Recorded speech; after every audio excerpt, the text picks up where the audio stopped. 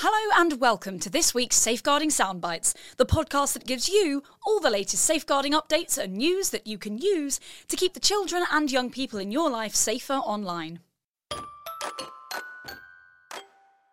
February is here, and that means one thing. No, not Valentine's Day. Safer Internet Day.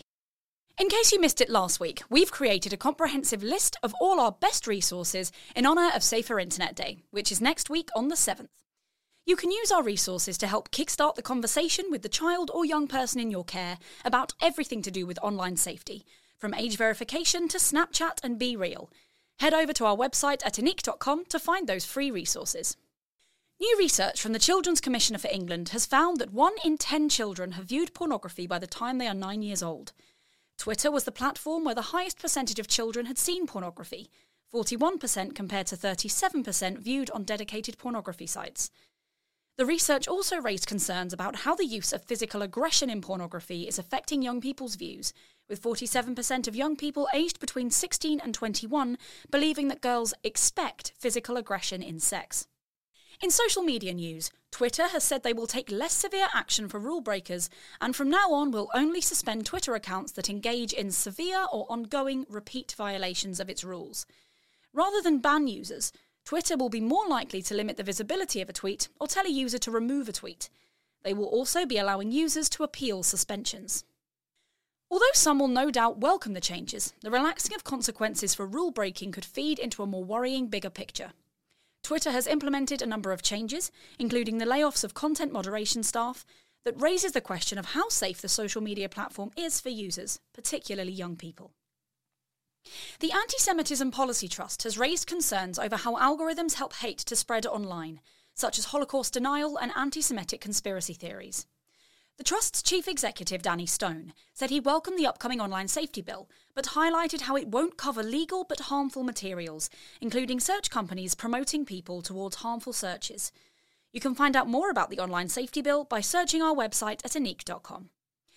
A new research paper has revealed the apps and platforms that children feel most unsafe using. The Pupil Safeguarding review investigated children's feelings of safety in school and beyond.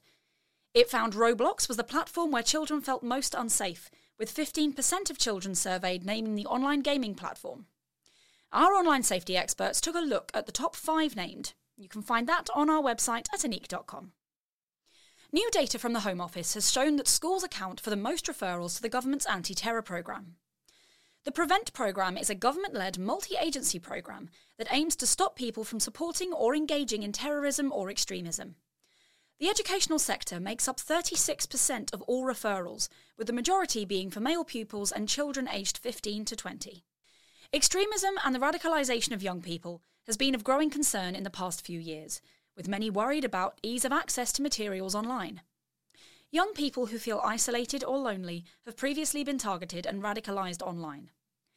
The rise of online personalities who promote misogynist behaviours, such as Andrew Tate, and incels, show how some vulnerable young people can be indoctrinated, particularly when it comes dressed up as a community that supports one another. To find out more about harmful content online, search unique.com for our review of harmful content. And finally, if you're one of the million users enjoying ChatGPT, the AI chatbot that students love and teachers hate, be warned. There's an enemy AI hot on its heels.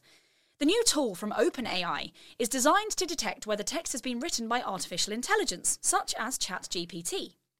The text-generating tool has become popular for its ability to create human-like responses and essays to prompts, resulting in its use being banned from schools and universities.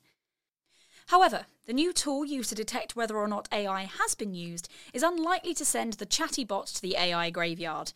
Its makers say it's currently pretty unreliable. That's all from me for this week. Join me next time for more news and safeguarding updates. In the meantime, you can catch us on social media by searching for Unique Safeguarding Group. If you're listening via a podcast player or app, make sure to subscribe. Stay safe, and I'll speak to you next week.